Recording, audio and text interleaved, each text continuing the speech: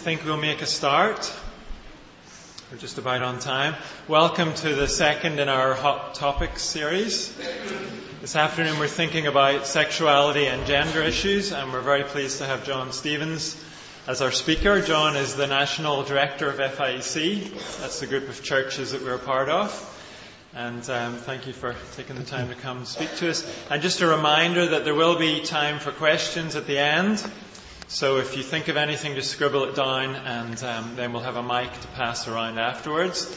And then there will be food, as normal. So I hope you're able to stay for that. And there's some books on sale at the back, which we'll mention at the end, to let you know what those are.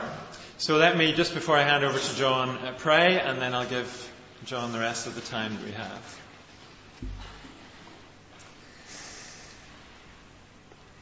Father, we bow to you as the Creator, the one who knows us best, and we want to listen to what you have to say about human beings and what is best for us. And so as we take this time to think about a biblical view of this issue, we pray that you will help John as he speaks, help us as we listen, and I pray that we will come to a greater understanding of the things that we're discussing tonight. And we ask this in Jesus' name. Amen. Amen. Thank you.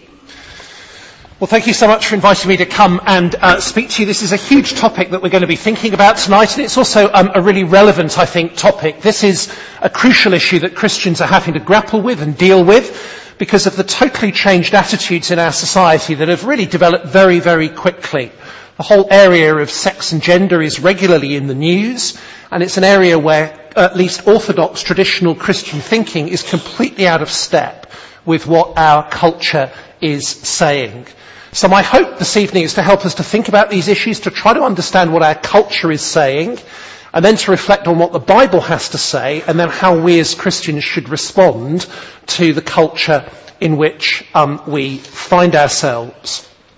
Just by way of introduction, even this week, I don't know if you picked up, there's been some controversy over a film that's been produced by the Core Issues Trust, which is a group that seeks to help people who are struggling with same-sex attraction and help them to be able to overcome that same-sex attraction. They have produced a film which basically tells the testimony of about 15 people who would say they were gay, but through the help of this group they've now been delivered from that and they no longer struggle with same-sex attraction. They booked a cinema in London, in Leicester Square, the View Cinema, to be able to show this film. And then earlier this week, when the cinema discovered the content of the film, they banned it from being shown. They cancelled the booking because they said that the film was inconsistent with their values. There was a small protest outside the cinema on Friday night by those who made the booking. But the reason it was cancelled is because this film was seen as kind of advocating kind of gay cure therapy. And that is seen as being immoral, wrong and abusive by the contemporary culture. And so therefore the cinema chain was not willing to even show the film, despite the fact that all it was doing was telling the stories of 15 people speaking of how they had, in their sort of terms, been rescued from same-sex attraction. That's just one of the examples of the ways that this is a contemporary and relevant issue for us as Christians today. In the next couple of weeks, somebody called that we just see the kind of the growing pressure on issues of sexuality and transgenderism. Conchita Wurst is a name you may not recognise. It was an Austrian transgender person who kind of won the Eurovision Song Contest a couple of years ago.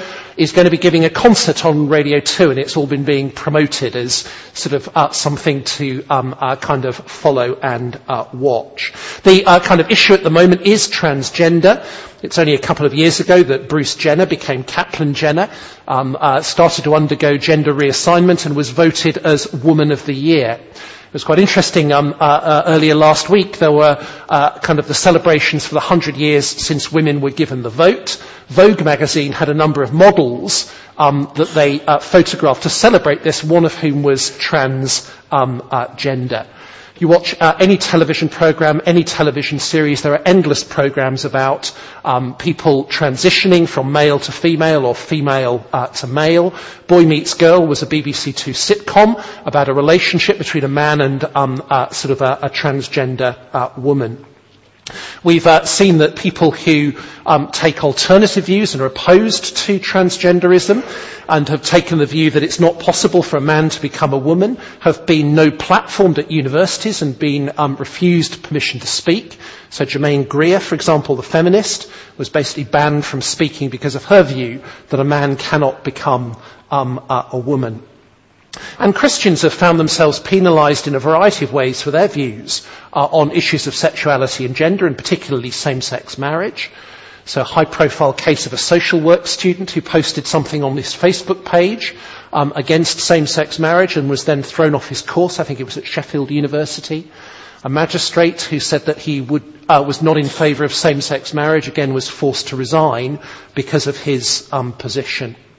Increasingly, it's coming into schools. The government is just engaged in a consultation on relationships education in schools. And part of that will be seeking to teach children about homosexuality and transgender kind of issues. Schools are increasingly seeking to be incredibly sensitive to children who identify as transgender.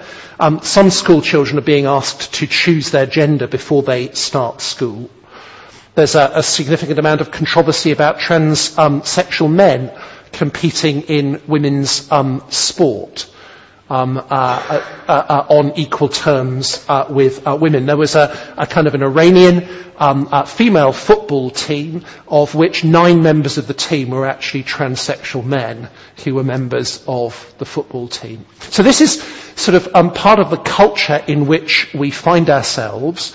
And I guess we may, as Christians, find ourselves rubbing up against policies about sort of homosexuality and transgender issues. We may find ourselves being asked by friends or by others what we think. We may have significant pastoral issues in our own churches as we find people coming to church who identify either as gay or as transgender. So it's an issue that we can't avoid in the culture at the moment. Let's turn then to God's Word. I want to read God's Word before we then seek to look at what our culture is saying and then come back to the biblical material. I think the passage we'll read is from Romans chapter 1. Romans chapter 1 verses 18 to 32, which is perhaps the most sustained New Testament teaching on the whole issue of sort of homosexuality. I'm not going to teach this passage as such, but we will refer to it later. But it kind of sets the pattern for it. So from Romans 1 verses 18 to 32. The wrath of God is being revealed from heaven against all the godlessness and wickedness of people who suppress the truth by their wickedness. Since what may be known about God is plain to them because God has made it plain to them. For since the creation of the world, God's invisible qualities, his eternal power and divine nature, have been clearly seen, being understood from what has been made, so that people are without excuse. For although they knew God, they neither glorified him as God nor gave thanks to him, but their thinking became futile and their foolish hearts were darkened. Although they claimed to be wise, they became fools and exchanged the glory of the immortal God for images made to look like a mortal human being and birds and animals and reptiles. Therefore, God gave them over in the sinful desires of their hearts to sexual impurity, for the degrading of their bodies with one another. They exchanged the truth about God for a lie and worshipped and served created things rather than the Creator, who is forever praised. Amen. Because of this, God gave them over to shameful lusts. Even their women exchanged natural sexual relations for unnatural ones. In the same way, the men also abandoned natural relations with women and were inflamed with lust for one another. Men committed shameful acts with other men and received in themselves the due penalty for their error. Furthermore, just as they did not think it worthwhile to retain the knowledge of God, so God gave them over to a depraved mind, so that they do what ought not to be done. They've become filled with every kind of wickedness, evil, greed and depravity. They're full of envy, murder, strife, deceit and malice. They're gossips, slanderers, God-haters, insolent, arrogant and boastful. They invent ways of doing evil. They disobey their parents. They have no understanding, no fidelity, no love, no mercy. Although they know God's righteous decree that those who do such things deserve death, they not only continue to do these very things, but also approve of those who practice them. Well, what is our culture saying about issues of sexuality and gender? Why is our culture promoting homosexuality? Why is it promoting transgenderism in the way that it is? I think it's vitally important that we understand what our culture is saying and why our culture is saying it. We won't be able to respond effectively until we first of all understand. Now, in our culture, our culture has taken the view that your sexuality and your gender and how you express your gender are crucial to your identity. The most crucial issue for most people in culture today is their identity. Who am I? What makes me, me? And we live in a culture of what's called identity politics, in which people want to assert their identity. Now, that may be their identity in terms of their race, but increasingly sexuality and gender have become a crucial aspect of identity. So people want to be able to assert their identity, and they see their sexuality and gender as crucial to who they are. That's vital for us to understand as Christians, because as soon as we start challenging a person's views about their sexuality or their gender, they feel that it's a personal attack on their very being. That's how they feel it, and that's how they understand it, because it's crucial to who they are. Bound up with that, we live in a culture which has taken the view that consenting adults should basically be free to live as they please. A kind of an individualism that says, I can be whatever I want to be. Nobody should constrain me. There should be no external moral control over me. I can live as I please. So if I want to engage in sexual relationships with another consenting adult, irrespective of their gender, it's nobody's business except mine. So a consenting adult should be free to live as they please. The consequences of that are that in contemporary culture, homosexuality and transgenderism are presented as being normal and natural. They're seen as being normal and being natural. There are some people who are attracted to people of the same sex. There are some people who are uncomfortable with their sex and wish to change their gender. And that's not seen as somehow a problem. That's just seen as a normal situation. So if somebody is struggling with same-sex attraction feelings, that is simply normal and natural, and therefore ought to be encouraged and accepted rather than in any way challenged. So homosexuality and transgenderism are seen as being normal and natural. And of course, because people are free to do as they please, people should be allowed to act on their feelings and on their sexual attraction. As a consequence in society, diversity should be celebrated and accepted rather than being restricted. So homosexuality and transgenderism are not just normal and natural, but they're things that should be celebrated as part of the diversity of what human beings are like. So therefore, to refuse to endorse homosexuality and transgenderism as normal and natural, to refuse to celebrate them, to refuse to allow others to be able to live as they wish, is seen as being intolerant and phobic. That's how it's perceived. So we talk about, or we hear about homophobia or transphobia. I think actually more recently, from a Christian perspective, the traditional Christian teaching about sort of sexuality and about gender is being seen not just as something that's intolerant and bigoted, it's actually being seen as something that's abusive. I've heard the argument being made a number of times by people that the traditional Christian teaching causes people who struggle with same-sex attraction to feel worthless, and it prompts them to commit suicide. Or the same is true in relation to people who are struggling with gender issues. The traditional Christian teaching is seen as sort of abusive because it leads to people taking their own lives. I think that's a reality that we need to face up to, that is often how traditional Christian teaching is being presented and being understood. Now, why is our culture saying this? I think as Christians it's easy for us to be very surprised. Romans 1 tells us we shouldn't be surprised at all. When people reject God and turn away from him, they have no moral basis. It's inevitable that they will in the end think that whatever they feel they want to do is right and that they should be free to live as they please. The fundamental problem is that when people have rejected God, they have no basis other than their own feelings to determine what is right and what is wrong. So we ought to understand that the fundamental problem of our society is that it's turned away from God and it's rejected him. And the way that it thinks about sexuality and gender is the logical consequence of turning away from God. Well, let's look specifically at homosexuality and transgenderism, just to try to understand these two different things, to understand how they fit in our society at the moment. Homosexuality is basically people who are attracted sexually to people of the same sex as them. So homosexual men are attracted to other men, lesbian women are attracted to other women sexually.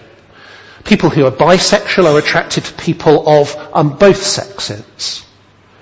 And historically it's clear that there have always been people who have been attracted to people of the same sex. That's been universal throughout all of human history. For much of human history that has been frowned upon and has often led to kind of criminal sanctions. That was the case in the UK. Up until 50 years ago. It's 50 years ago that sex between consenting male adults was legalised in 1967. Prior to that, even consenting homosexual sexual acts between men could attract the penalties of the criminal law. Interestingly, lesbianism was never criminalised in the UK. It's said because Queen Victoria didn't even believe that it existed. But whether or not that's true, it may be apocryphal. But it's 50 years since homosexual acts were decriminalised between consenting adults. At that particular time, the arguments in favour was that it wasn't right for the criminal law to penalise people who were consenting, but they were still, the way that it was articulated at that time, it was still seen as something that was abnormal and not to be encouraged. Very rapidly, the gay rights movement developed, which wanted to advocate full acceptance and tolerance of people who were homosexual. And there's been a gradual process of change that has removed discrimination against those who are homosexual. So in the 1980s, Clause 28 prevented schools from promoting homosexuality. That has been removed and taken away. In 1999, equality legislation began to be introduced that made it illegal to discriminate against people on the grounds of their sexual orientation. The age of consent for homosexual relationships has been equalised with that of heterosexual relationships.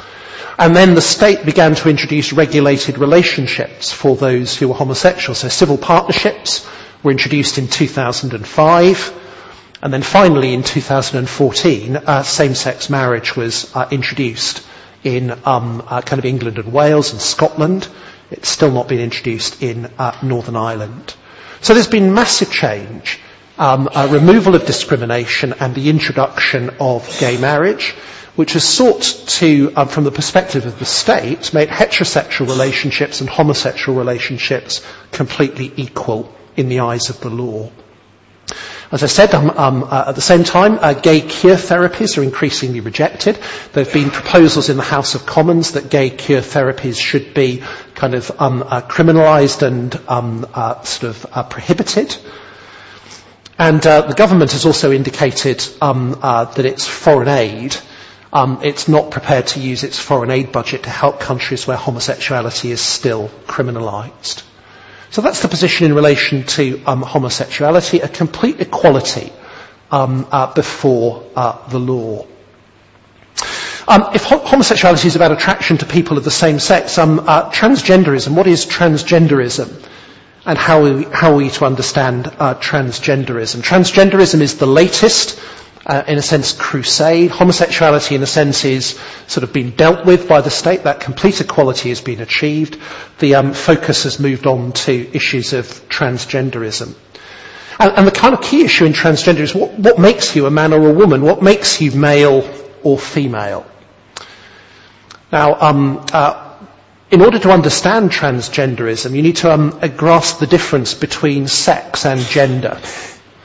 It's a crucial distinction.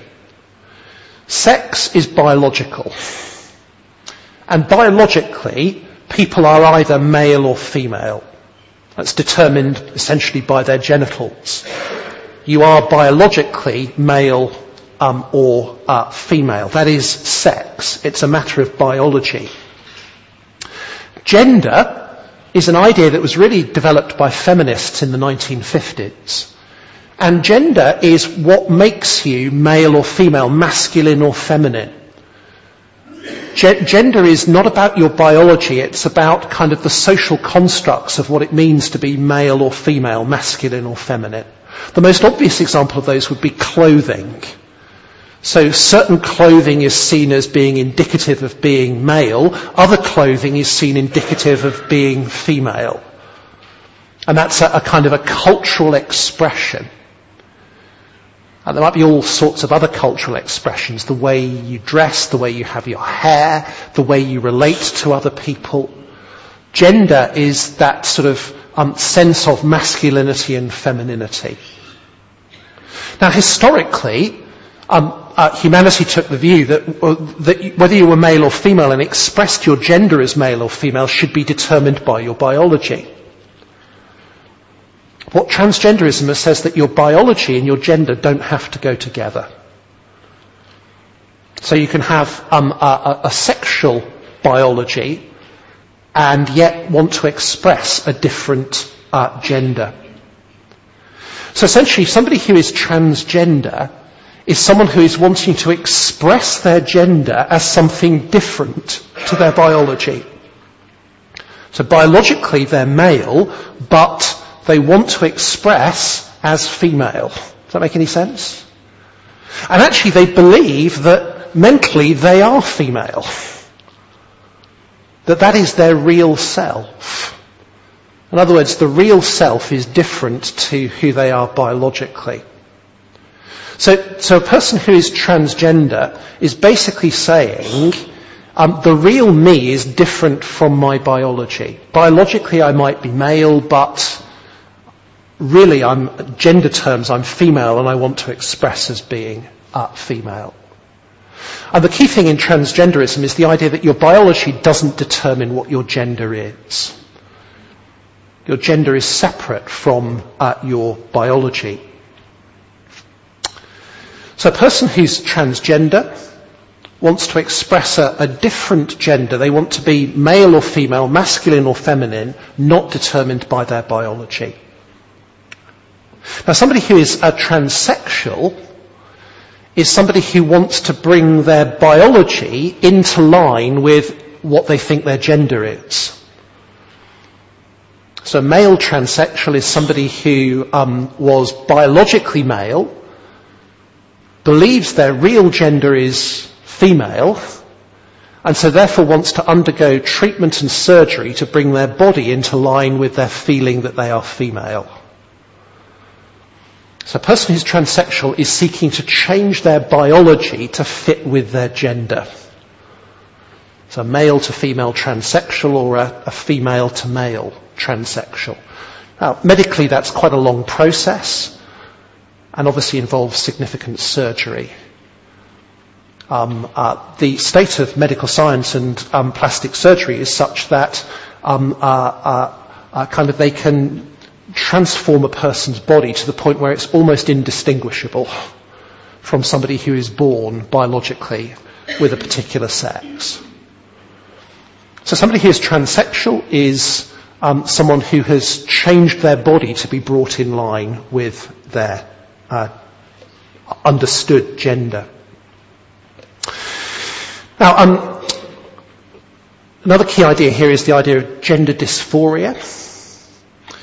And for those people who sort of are transgender and then want to undergo transition, want to change their body to fit with their understanding of their gender, that's sort of been termed a medical condition called gender dysphoria, which basically means the idea that somebody is unhappy about the difference between their sexual biology and their gender. So the idea of gender dysphoria is that the person is deeply psychologically unhappy with their biological sex because they don't think their biological sex fits with who they really are. The kind of language that people use is I'm really a woman born in a man's body. I'm a man born in a woman's body. And there's no doubt that there are people who are very severely psychologically affected because of those feelings. And it's those feelings that lead to the medical profession deciding that they can undergo transition and become transsexual. In UK law, it's been lawful for people to change their gender since 2005. So a person who undergoes gender reassignment, becomes transsexual, is capable of changing their sex sort of before the law, and so having, for example, their birth certificate and all their details changed, so that they can become lawfully the new sort of sex. Now, with both homosexuality and transgenderism, in the way that I've described it, ultimately both of those positions still think in terms of a binary division between male and female. So in homosexuality, men are attracted to men, women are attracted to women. In classic transgenderism and transsexualism, a man wants to become a woman, or a woman wants to become a man. There's still that sense of two distinct sexes and genders.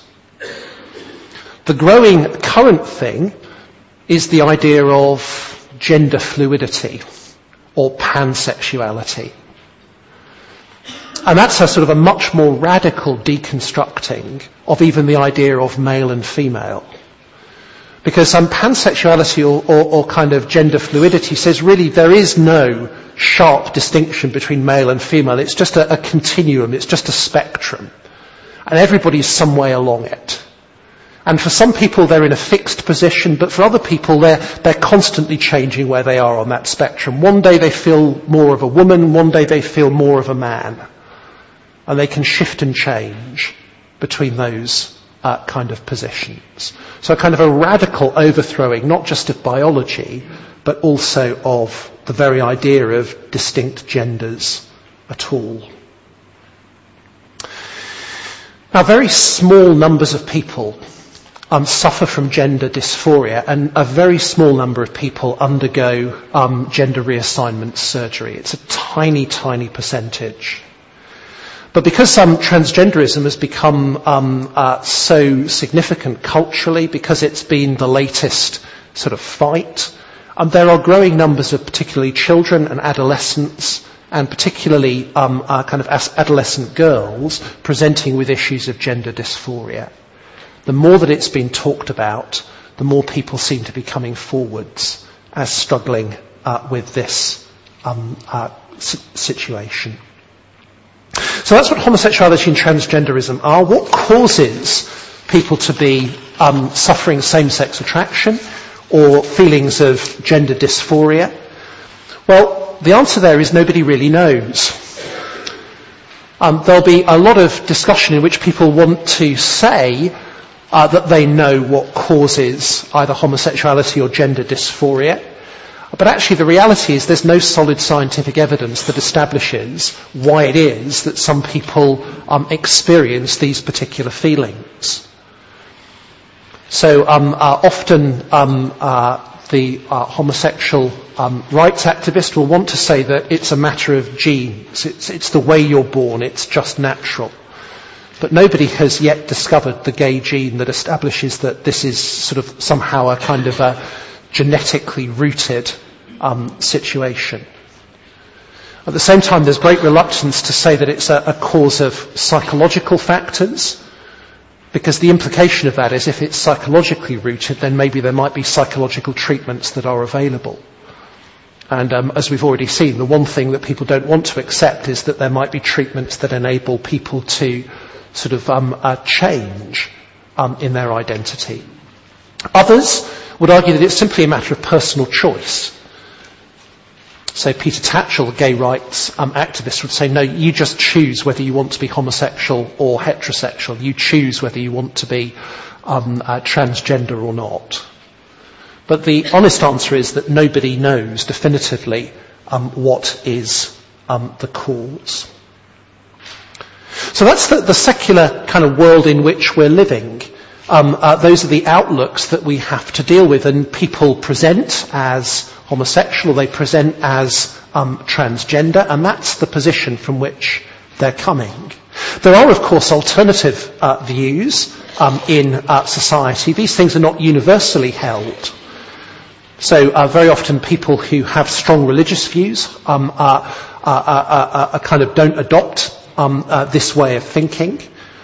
So in 2015, YouGov did a survey of attitudes towards homosexuality, and across the country as a whole, 16% of people responded that they considered that homosexuality was morally unacceptable. Interestingly, 29% of people in London said that they thought that homosexuality was morally unacceptable. You might not have thought that. You'd have thought it would be the liberal capital. But actually the reason is because of the large numbers of immigrants who've come all around the world to London who hold more conservative views, perhaps because of their religion or because of their culture. So it's not a unanimous view. And the issue of transsexuality has prompted particular backlash from feminists who have seen that the transgender movement, they've seen it as being an attack primarily on women. So there's no doubt that the vast majority of transsexualism is male to female. It's men who want to become women. And feminists have responded by saying that you can't just become a woman by simply undergoing an operation. And that's raised all sorts of questions about women's sport, about, for example, women's refuges, women's changing rooms. The whole idea that just because a man feels that he wants to be a woman, he should be treated as a woman in every respect, has led to a backlash from the feminists who've said this is to abolish women. And there's a significant debate going on between feminists and transgender activists.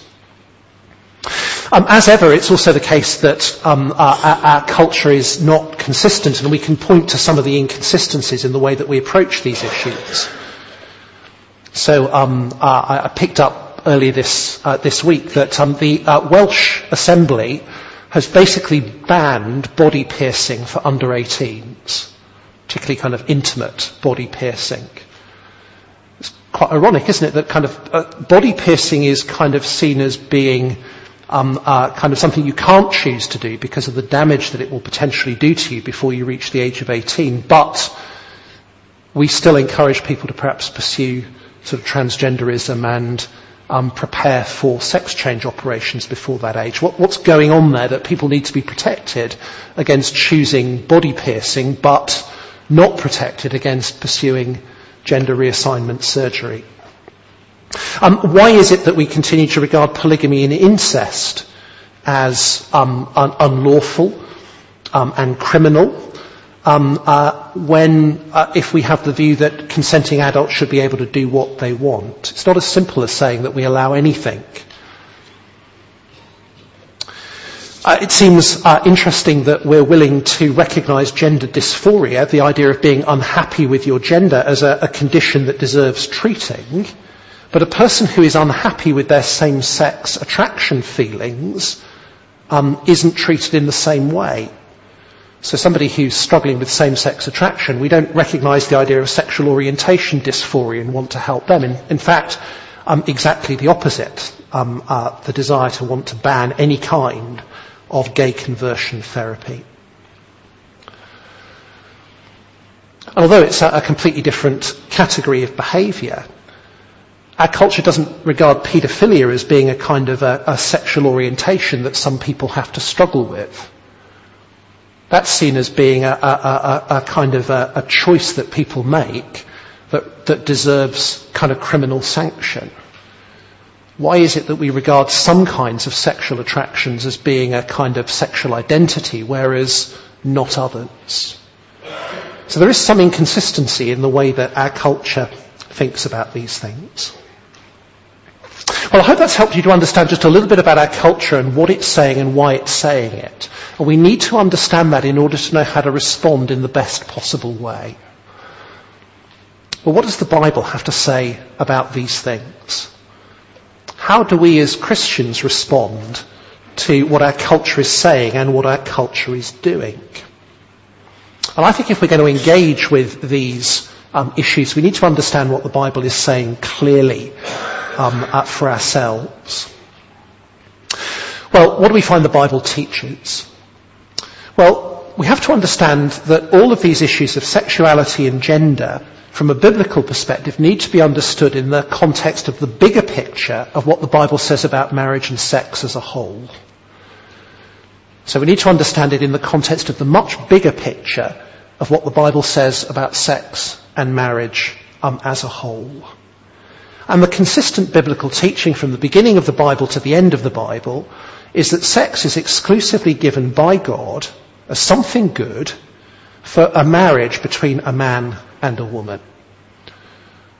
The Bible is not anti-sex, but it sees sex as being given by God for a very particular context. That goes right back to creation in the book of Genesis, where God creates Adam and Eve, not just as first man and first woman, but as first husband and first wife. And it flows all the way through the Bible that the only appropriate context for sexual relationships is between a man and a woman in committed lifelong marriage. That's the biblical understanding. So we find, for example, in Leviticus chapter 18, where the Old Testament law deals with a whole variety of sexual behaviours, that all sexual behaviour outside of the context of a marriage between a man and a woman is seen by God as being sinful and therefore wrongful. So sort of Leviticus covers adultery, it covers homosexuality, it covers at its most extreme bestiality. It says that anything that deviates from a relationship between a man and a woman in marriage is against God's good purposes for sex. Sex is given by God for marriage and for the procreation of children. It's intrinsically bound up with bringing children into the world. And the marriage relationship is a model of the relationship between Christ and the church. So in the letter to Ephesians, we discover that right from the very beginning, a human marriage, the two becoming one flesh, is a picture or a symbol given by God to point to the ultimate reality of the ultimate marriage between Jesus and the church, his people.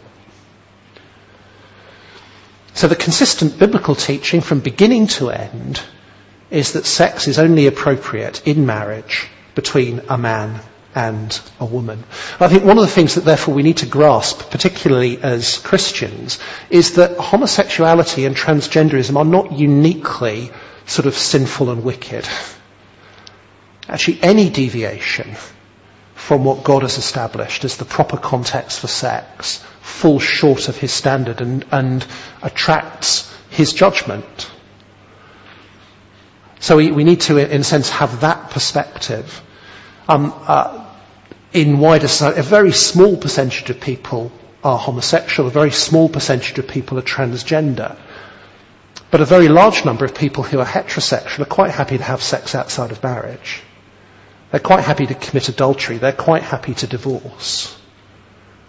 All of those things fall short of what God has said in his word, and we need to have that right perspective. So sex is exclusive for marriage, so therefore it's not surprising that we find in both the Old Testament and the New Testament that homosexual sex is seen as being sinful and wrong. So we find that in the Old Testament, in the book of Genesis, where we find Sodom and Gomorrah are condemned because of their attitudes towards homosexuality. Similarly, in Leviticus, chapter 18 and chapter 20, it specifically speaks about homosexual acts and says that those are prohibited by God's law. It's not surprising that we find that then echoed in the New Testament. The New Testament standard is not different from the Old Testament. We find that through the New Testament, homosexuality or homosexual acts are condemned as being sinful and immoral. Homosexuality is well known in the Greco-Roman world, and the key word for sexual immorality that's used throughout the Old Testament is the word porneia, and it covers all kinds of sexual immorality, all kinds of sexual behaviour outside of marriage, including adultery, fornication, homosexuality, prostitution. So it's a general word that describes all kinds of sexual immorality. Romans chapter 1 here speaks very specifically of sexual relationships between people of the same sex, both between women and between men, and sees them as a result of sin and rebellion against God. 1 Corinthians chapter 6 similarly talks about male homosexuality and sees it as being sinful. So the New Testament specifically names homosexual practice as one of a number of sins. Again, just notice in Romans chapter 1, Paul speaks about homosexual relationships, but he then talks about a vast range of other sins, which are the consequences of having rejected God. Again, we need to be careful not to think that homosexuality is somehow uniquely sinful and not hold it alongside all of those other things that Paul speaks about. What about transgenderism? Well, again, the Bible says that God created men and women, male and female. He created two sexes. The idea of gender separate from sex is a really mid-20th century invention. And the Bible says that your biology does determine your gender, and therefore that people should not seek to live differently from their biological sex. So Deuteronomy talks about men not wearing women's clothing. There's a right and a proper distinction to be maintained there. 1 Corinthians 11 talks about different hairstyles that are appropriate for men and women. There's at least something there about how the distinctions between men and women are to be maintained and manifested.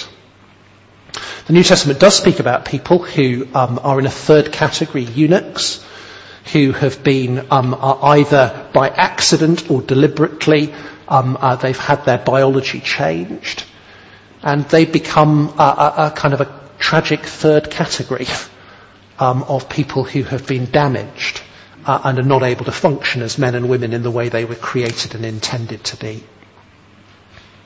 What about our identity? Well, the Bible says that fundamentally our identity is found in who we are in relation to God. Our identity is not found in our sexuality or indeed in our sex or our gender. Our identity is fundamentally found in being created in the image of God. That's who we are as human beings.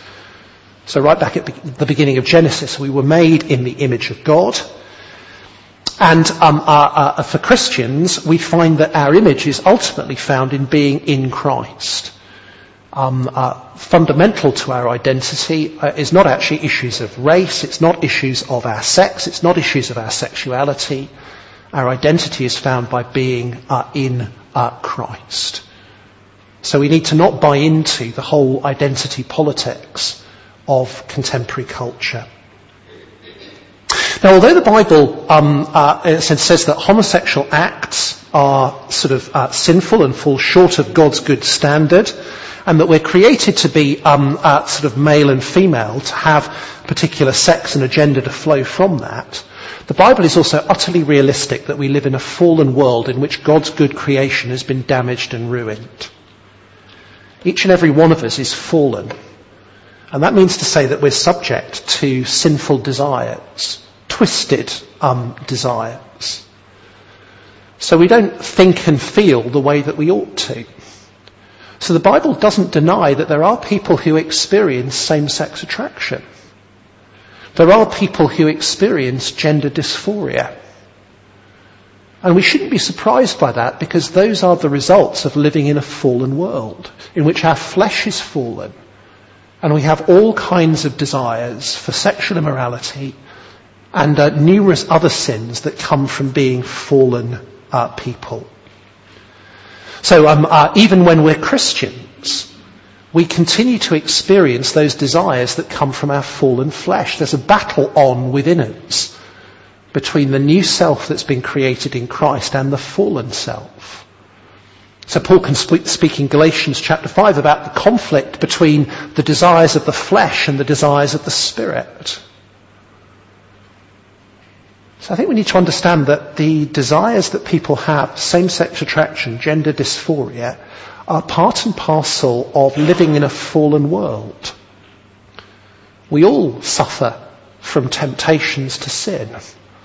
Your particular temptations may not be same-sex attraction or gender dysphoria, but for some people, those are the temptations that they experience and they have to wrestle against. And of course, the great good news of the gospel is that there is forgiveness, salvation, and transformation for those who turn to Christ. Not necessarily deliverance in the sense that the temptations are totally taken away. For some people that may well be true, but not necessarily for all. So we have to live biblically with this tension between God's clear good purpose for sex in marriage and the reality of living in a fallen world in which people struggle against temptations, including same-sex attraction and including gender dysphoria and a discomfort with their biological sex. Now, some have come to the conclusion of wanting to say that God welcomes committed homosexual relationships. They want to say that maybe that's either not what the Bible teaches, or that we ought to take some different view today. So one of the challenges is there are people within the church, people who would say that they're Christians, who take a different view about homosexuality. And you come across a variety of common arguments.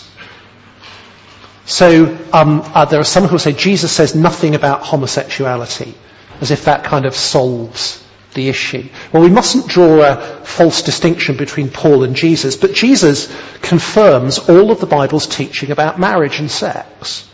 He may not specifically mention homosexuality, although he does talk about porneia, but he does affirm all of the Bible's teaching about sex and marriage. There are some who argue that the New Testament, when it talks about homosexuality, is only talking about abusive or promiscuous homosexual relationships. It's not talking about loving homosexual acts between people who are committed to each other. That was an argument that was common a few years ago. The argument was that actually the Bible Times didn't know about those kinds of loving homosexual relationships. But that argument has fallen by the wayside because there's lots of evidence in the ancient world that people knew of loving homosexual relationships. It simply doesn't work to hold that view. Still less does the argument that some people used, which was saying the Bible doesn't really condemn homosexuality, it only condemns people who are heterosexual experimenting with homosexuality. They thought that's what it meant in Romans chapter 1 about being against nature. I said, well, what that's describing is somebody who's really heterosexual, basically experimenting with homosexuality, and therefore it's against their nature.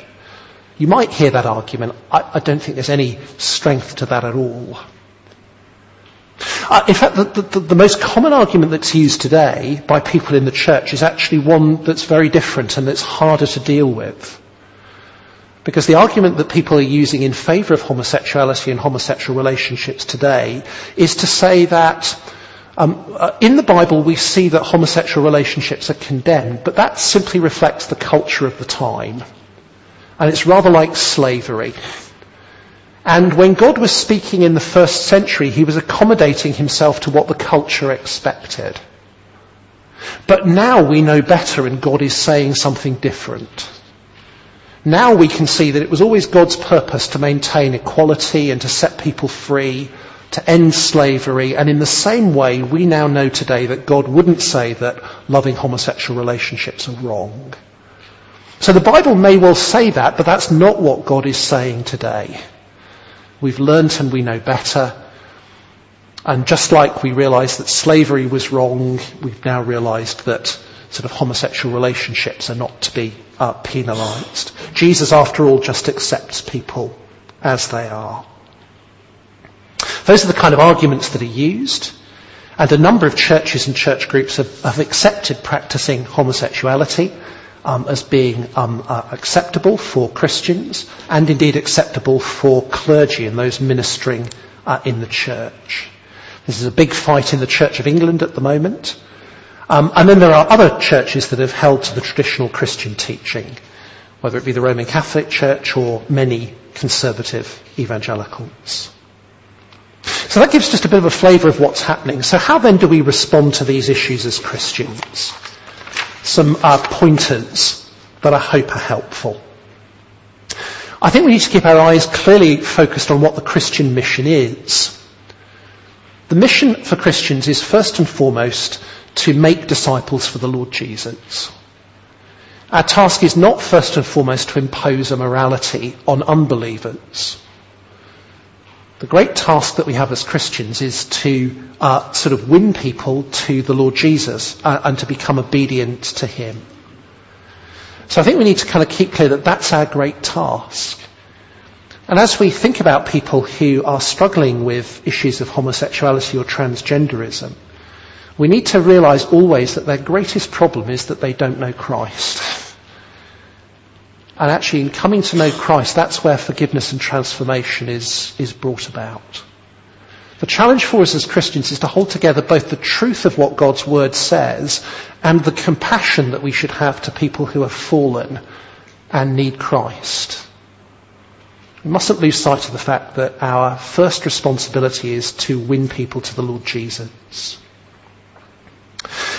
For those who are professing Christians, who engage in homosexual sex or who experience same-sex attraction and gender dysphoria, we need to be honest that that is incompatible with a profession of faith in Christ. A person who recognises Christ as Lord will want to live in obedience to Christ. The Bible says that if somebody in the end refuses to repent of sin, refuses to recognise that their sin is sin, wants to celebrate their sin, then ultimately what they're doing is they're showing that they're not really a believer in the Lord Jesus at all. That's what church discipline is all about in 1 Corinthians chapter 5 and chapter 6. Church discipline is not punishing people because they've sinned. Church discipline is saying that if a person has sinned but they won't repent and they don't think that what they're doing is sinful, there comes a point at which the church has to say, you're showing that you're not really a believer in the Lord Jesus, and we need to treat you as an unbeliever rather than as someone who's a genuine follower of Christ. Some of the more difficult questions. What do we do when somebody's undergone gender reassignment and then become a Christian? So what happens when somebody who's a transsexual, transgender comes into church and then becomes a Christian? Now that's one of the really complex questions. It seems to me that as far as possible we want people to be able to live in line with their biology. That's what God calls them to. But sometimes when a person becomes a Christian, that doesn't erase the past, it doesn't change things, and they may have to live in the unsatisfactory situation they find themselves in, knowing that in heaven they'll be remade the way God wants them to be made. Sometimes it's not possible to go back. But at the very least, there perhaps needs to be a recognition that the situation they find themselves is not normal and not right. It's rather like a person who's perhaps been divorced, and becoming a Christian doesn't automatically put that right. What about unbelievers who are gay or transgender? Well, again, we've got to demonstrate the love of Christ to those. 1 Corinthians is helpful here, saying that it's not the job of the church to judge unbelievers. Our task is to share the good news of the gospel with those who are unbelievers, win them to the Lord Jesus Christ. And many of us will have to struggle with how do we deal with a gay colleague, a gay friend, maybe even a gay family member. Well, where they're not Christians, then we need to show the love and the compassion of the Lord Jesus. And remember, the Lord Jesus was criticised constantly because he was willing to associate with those who were sinners, tax collectors and prostitutes. He provides the pattern for us, I think, in those situations. And again, as people perhaps come to church who are homosexual or who are transgender, our task is to kind of welcome them and share the good news of the gospel with them. Now, of course, our gospel message is to call people to repent and believe the good news about the Lord Jesus. But we need to do that with a warmth and with a compassion. I think one of the challenges that we have here is the danger of having Christian conceptions of masculinity and femininity that can contribute to people's gender dysphoria and struggles over issues of gender. If we have a very sharp view of what it means to be male and female, all men must be rugby players, all women must never be rugby players, then inevitably people will perhaps feel some tension because they're not fitting with the norm of what people are saying male and female ought to be. We need to be quite careful not to create false stereotypes of what it means to be male or female. Otherwise we can generate that confusion. And we need to prepare our children for the challenges of society. These issues won't go away. They'll be taught through the media, they'll be taught through schools. So we need to be making sure that we're helping our children to understand what people are saying, why they're saying it, and why as Christians we believe something different, and how to respond in an appropriate way. And of course, in relation to Christians who are struggling with these issues, to Christians who are struggling with same-sex attraction or struggling with issues of gender dysphoria, we need to help them and support them to fight those temptations that they're facing.